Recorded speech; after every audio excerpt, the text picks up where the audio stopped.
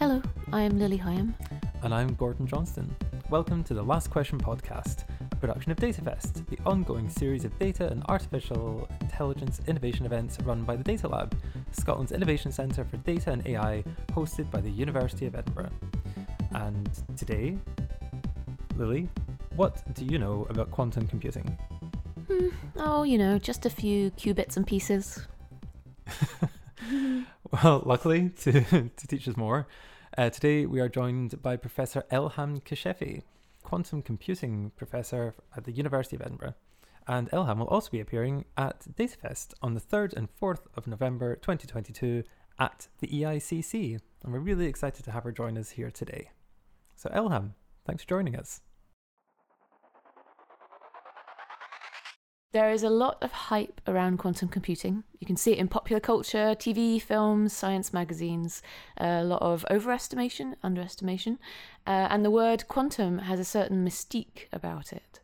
What are some common misconceptions about what quantum computing can achieve? Like, what can it do and what can't it do? That's a great question. Okay, so we're going to spend the next few days just talking about that, I guess. So the point is exactly as you say, the misconception is probably comes from the fact of, what is quantum computing? So let's start from that. So in some extent, quantum computing is another computing device. So you can look at it as another black box that is faster, but it's not like, oh, it's faster, so it's the next big thing that is coming. I just need to upgrade my devices. It's a completely different way of encoding information. So the excitement among the research and scientists and now entrepreneur and everybody is that we have a completely different way compared to 0-1 and the classical computing that we used to have. So now the mathematics has changed, the physics has changed, the computation encoding has changed, and hence the capacity of these devices.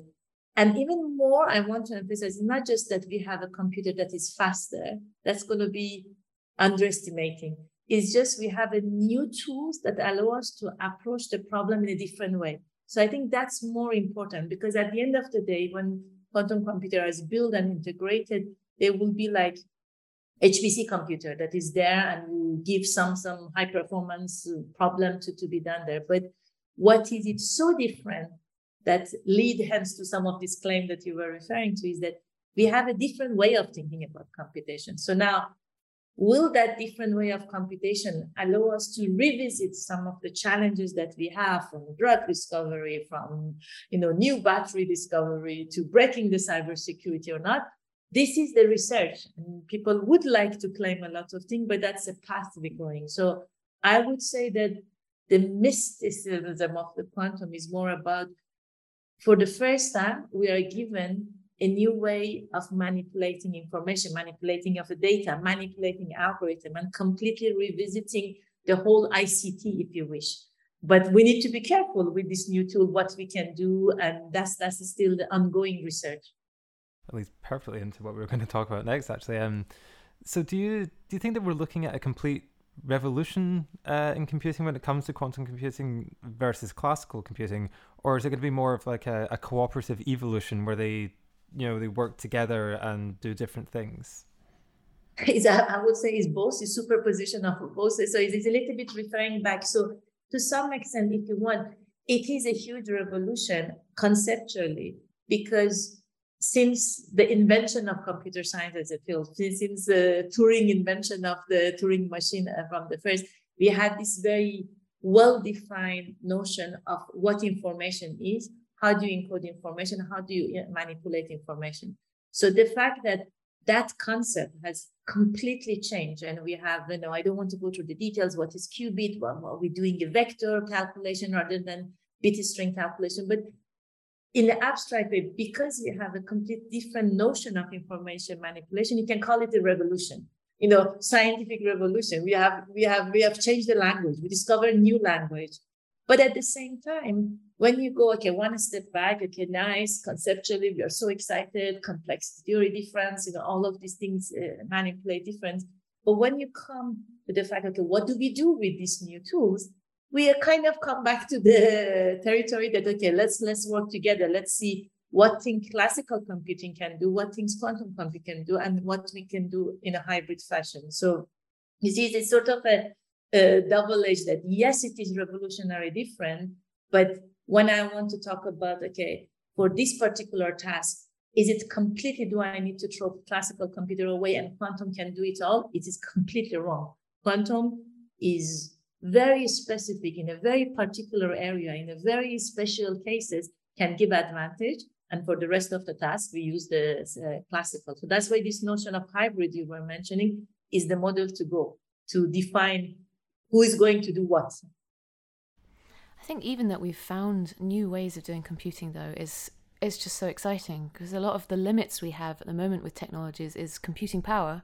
And if we do find different ways of computing, it opens up new possibilities. And it seems that more use cases become apparent as quantum computing advances that we might not know until we reach each next discovery, and then suddenly we find out an amazing thing we can do.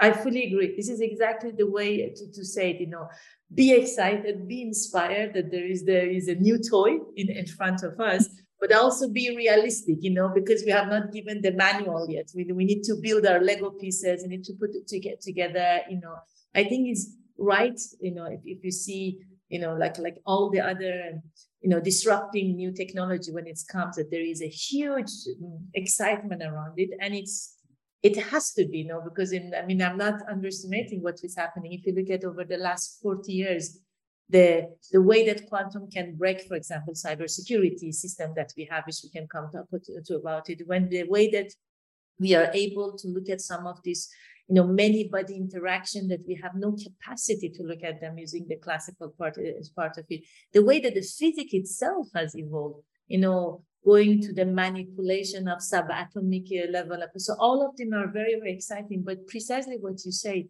if we want to go back and looking at the impact on the society, what is it bringing to society, what is coming to the use case, then there's a lot need to be done. We need to still play around. Maybe we need to have these devices there, give it to people who are not even scientists to play with.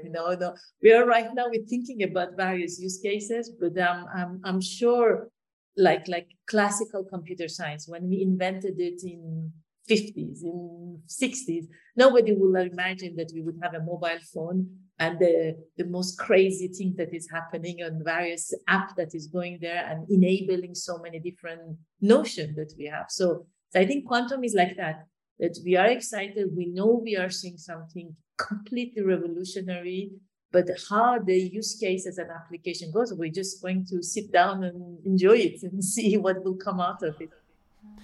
I really enjoy that in films and TV and everything. Whenever a quantum computer is mentioned, it's almost always like a very large glowing sort of blue electric brain, and that's quantum apparently. I enjoy that sort of nonsense. So one of the new things actually that you've been working on, we saw that you recently published a paper on verifiable blind quantum computation, which is one of the fields of quantum computing that you originated. Can you tell us what this means for security in quantum computing?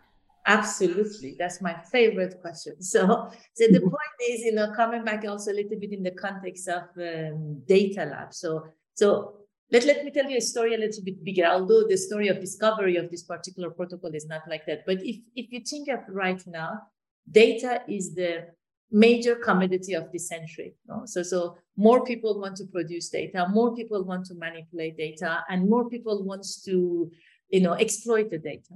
So now, in one hand, quantum computer is another powerhouse to allow us to manipulate data more. With the quantum machine learning, for example, you can dig out more relations out of the data. So if now we're looking at it in the quantum computer, enabling even more powerful data manipulation. But as you said, there is another big concern regarding data, is the privacy of data. Everybody wants to share data. Everybody wants to exploit the power of data. But how do I ensure also the privacy of the data? So this protocol of blind quantum computing that I co-invented with my collaborator, Anne Brodman from Canada and Joe Fitzsimon from Singapore, is a theoretical idea of, I think it's now 13 years ago, that we realized, we managed to design a protocol that while you use the power of quantum computer that might be sitting in, I don't know, in Google or IBM or Amazon or etc., your data privacy is completely guaranteed. So in a sense that I'm running a computation on a remote quantum computer, but that remote quantum computer, which is enabling this power for me, will not know what is the computation, will not know what algorithm I'm running, would not learn anything about my data. Such things exist even classically. Fully homomorphic encryption is another mechanism that you can do data manipulation, but each one of them has its pro and cons. So for us, this protocol, this blind quantum computing, it was almost like saying that it's enough to have one quantum computer, and this quantum computer are very much like a mainframe idea that is not everybody would have a little laptop in their home. It's not going to be the case. For a long period, we would have this quantum server sitting somewhere. And so we provide the data security through this protocol that we have, that you're at home, you're using minimum quantum capacity. You only need to connect your quantum internet and send your data in that way. And then verifiability is some added value that comes on top of it, because it goes hand in hand. Quantum is so powerful that you cannot even classically simulate it. So now imagine somebody, the quantum computing center is providing you that service, but you don't even know if they really have quantum computer or not. You don't even know if they're doing what you're asking. You're supposed to pay them money, but are they really providing the service that you're doing? Actually, is the result of this quantum computer that I'm getting, is it good results so I can go run away and drug discovery and try to do something? So the verifiable protocol that we have, it's not only provide the privacy of your data manipulation, but it also gives you the guarantee that yes, it is quantum, yes, the data has been correctly computed, you can get it. So it is this integrity and the privacy of the data is guaranteed through this protocol that we have designed, which is the foundation of the startup that I co-founded, because we believe this is something that almost any quantum computing server has to provide in order to unlock the potential of the computation power. Can you tell us a bit more about your startup and how it came to be, and what you guys are doing, what your plans for the future are? Absolutely. This is it's almost like my other baby. My son is always jealous of my startup because he's like the brother who's taking all the attention. So the very cloud is come really as a natural evolution of it. I never imagined I'm going to become an entrepreneur, but everything in quantum is accidental. So once we started inventing this blind quantum computing protocol almost 15 years ago, and I start seeing that scientifically how it has this very practical impact. So of course, it was a lot of theoretical work we developed. There is lots of students, lots of researchers that we have collaborated with part of it. But that evolution naturally made me aware that actually something very much practical you can do. Eventually, when the quantum computer exists, somebody needs to provide this security and privacy, and we have all those tools. And in the usual story, not everything can be done just within an academic. You need to have some sort of acceleration. So I realized it's no longer about the number of grants and paper that I write. If I really want to see blind computation being a service that has been implemented day to day, I need to go to the next step and talk to a few colleagues. Mark Kaplan, another co-founder and the CEO of the company, and Josh Nunn, another colleague who's the expert in photonic quantum computing and the hardware side. So we put our heads together and we thought this is a good time. So it started 5 years ago, actually. This was way before the hype, when not every day there would be a company, but we really believe this long-term vision that we would provide the security of data centers. So there will be the quantum data centers, and you see all those devices that is in my background. So we would be building the client interface, that how a client will connect through our platform, and it's getting the whole privacy of the computation.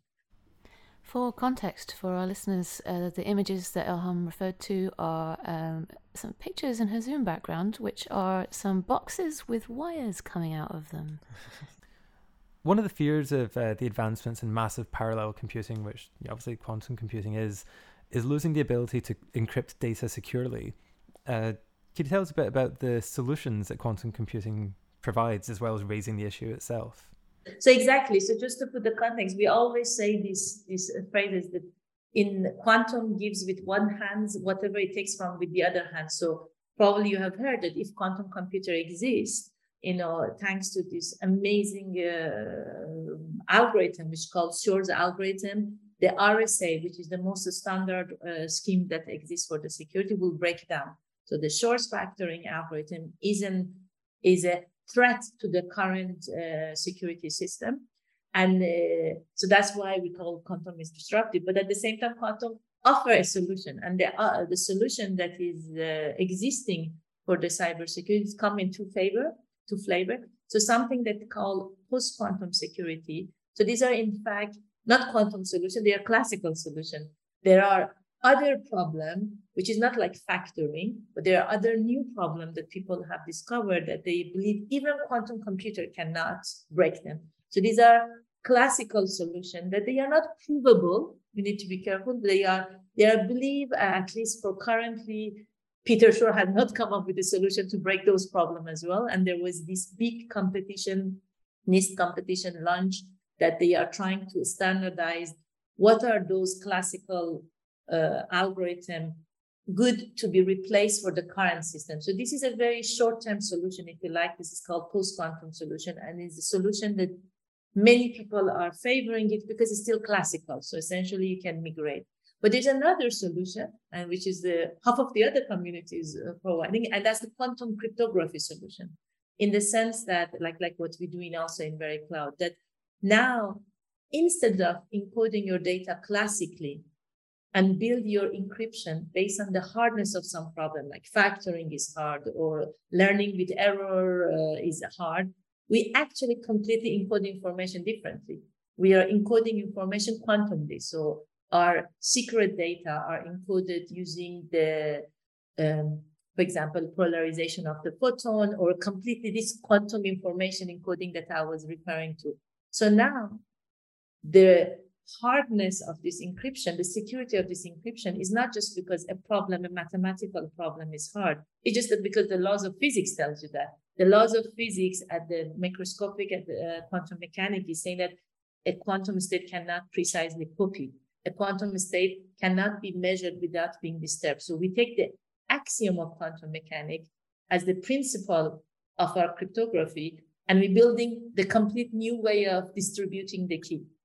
So you see that this is, again, you can even say that even here there is a hybrid solution, that when do you use post-quantum? For example, post-quantum cryptography is very good for the public encryption, whereas quantum cryptography is the ideal suitable things for sharing secret key among, symmetric scenario, and you in combining it with the symmetric cryptography. Or quantum cryptography is good for, I don't know, like quantum money fungible token. So again, in my research team, we're looking at the both.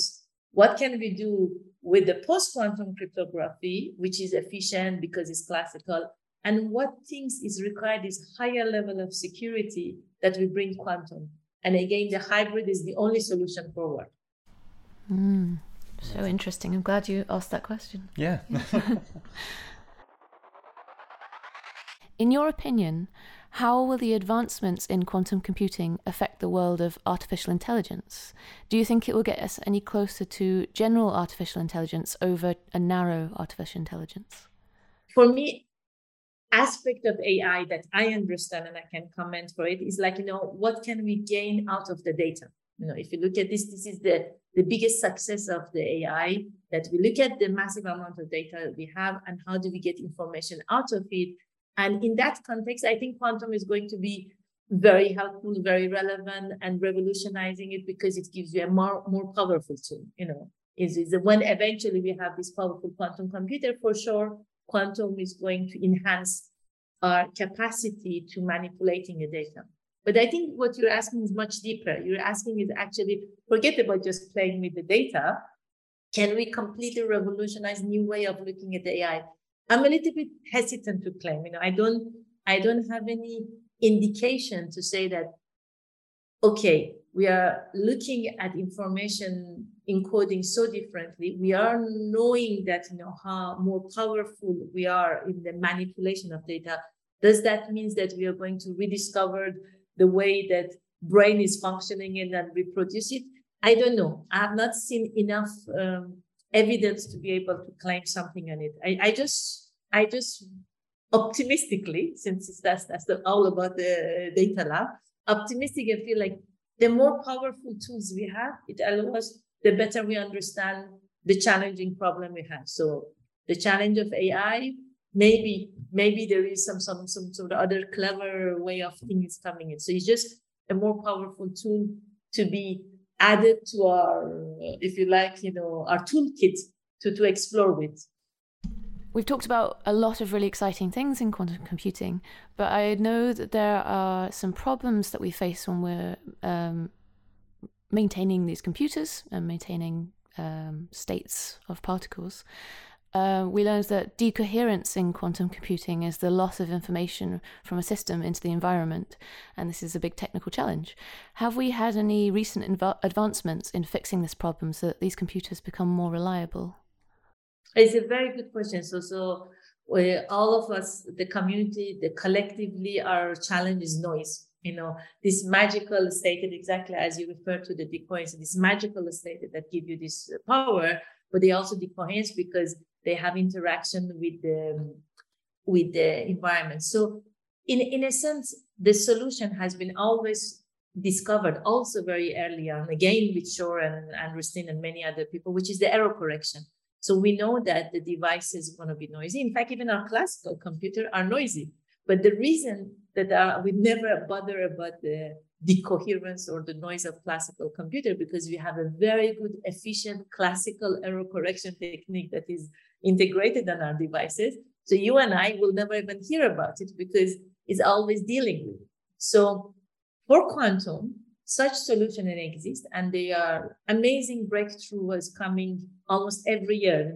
Some of my colleagues are expert in the quantum error correcting codes. And what does it mean, breakthrough coming? It means that they're making them also efficient in the sense that in order to deal with the noise, you take, 1 qubit, you encode it in the 100 qubits. So you can look at the very simplistic way of putting it. You look at the behavior of this 100 qubit to be able to guess what is the correct behavior, and hence you get out of this 100 physical qubit, 1 good logical qubit. So we know all of these things, but the existing method, they are order of like 1,000 and 2,000 overhead. So indeed, if the day that we're building a 1 million physical qubit, we are good. We can, out of that 1 million, roughly, we can get 100 logical qubit and be good to go through. So I would say the breakthrough that we see both on the experiment and on the theory, that people have the solution, they're coming with a very good theoretical as well as demonstration of experiment, and the roadmap of all the big companies. If you look at, for example, IBM, they have in their roadmap that they would eventually get fault tolerance, but we don't have them now. And that's why I would keep coming that we need to be very careful about use cases. But most of these amazing application of quantum will be available to us when we have this fault tolerant quantum computer. And while we know what is the roadmap, we're still not there. Is it going to take 5 years or 10 years or 20 years? We don't know. But let me put it here. For the last 50 years, or not 50 is exaggerated, maybe last 40 years, when we start thinking about quantum computer, we knew about this problem. And every year we made a progress. So until today, we have not found any theoretical reason why we cannot achieve fault-tolerant universal quantum computer. So to me, that's a progress, because nobody has come up and said, look, there is no way that you can have error correcting. There is no way that you can maintain the noise. It's just a matter of, with the engineering problem, that they know better and better how to manipulate, how to isolate physically the system, reducing the noise, producing a base gate fidelity, hand in hand with the theoretical work of coming up with more clever encoding and etc. We will reach out to that threshold that, yes, indeed, this is the number of qubits we need to have, and we can implement error correction. It's the challenge, the real challenge of it. But the fact that bigger and bigger quantum computers are emerging from the giant of the hardware platform provider, and the fact that many clever people are focusing on the question of error correction, it makes me completely confident that we will have these devices. It makes me think about it as like a design problem where you might have only a certain amount of qubits you can have, and you have to choose whether to put those towards error correction or more computations.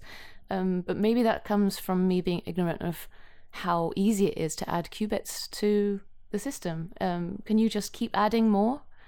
So it's not too far from the reality. So the point is that indeed, we will let's say that like right now, or within a few years, we will have a 1,000 qubit machine. Right now, we have more order of 100 qubit, and these qubits that we have, because they are too noisy, they are not perfect qubit, but because also the number is 100, precisely what you say, the design principle is that, well, let's use all of them for computation. We cannot do encoding, because if you use all of these 100 qubit for error correction, we just get 1 qubit for computation and we cannot do much.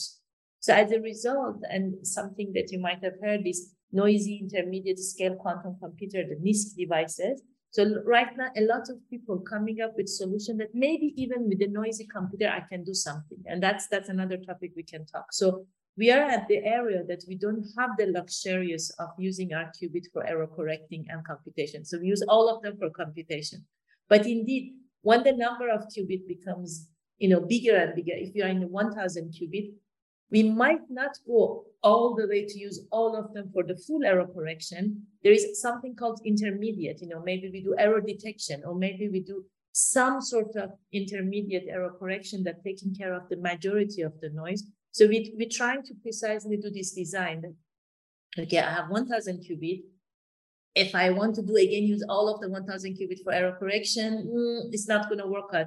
So can I do something in between that it's reducing the noise, and I use other scheme like the verifiable computation or error detection that allow me to do try and error, but I do my computation till we're reaching to that 1 million, till we indeed add more and more and more qubit, so that we have, we can essentially integrate error correction at the system level. You don't even think about it. Almost like classical computer. I use everything, the device that I have is a 100 qubit quantum computer, but in fact is 100 which comes out of millions of qubit that has been providing that.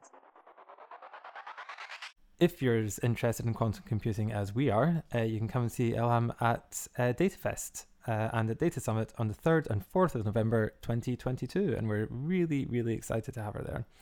And with that being said, I think it might be time for some wild speculation. Yes, this is the part of the show where we ask our guests to go beyond the scope of their research or expertise and engage in some wild speculation about their field. Elham, what do you think the future of quantum computing holds? Speculate wildly. Well, it's like my wildest dreams, and yet, a bit self-serving. I really want to believe quantum can solve the issue of the privacy and trust.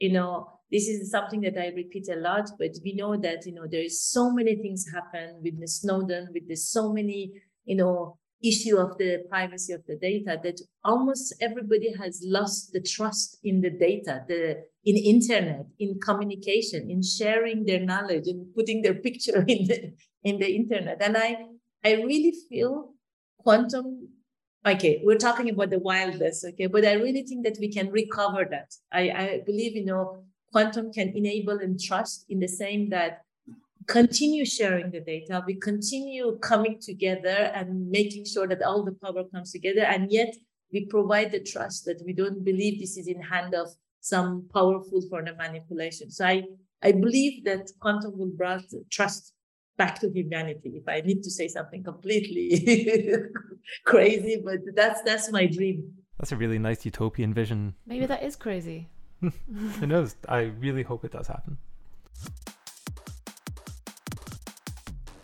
Elham will be appearing at Data Summit on the 3rd and 4th of November 2022 at the EICC in Edinburgh. Listeners can use the code TLQPodcast, all caps, to receive an exclusive 20% off the ticket price. So make sure you get yours now. Just visit datafest.global for all the information you could possibly need. So finally, on to the last question.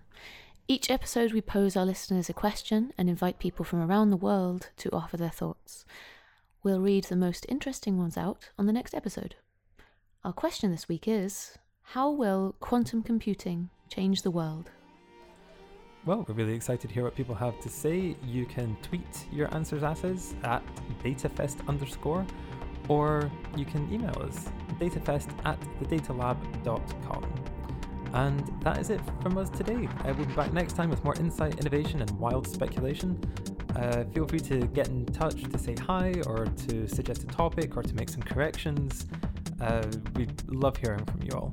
So thanks for joining us. Thanks for listening. Join us again next time for another episode of The Last Question.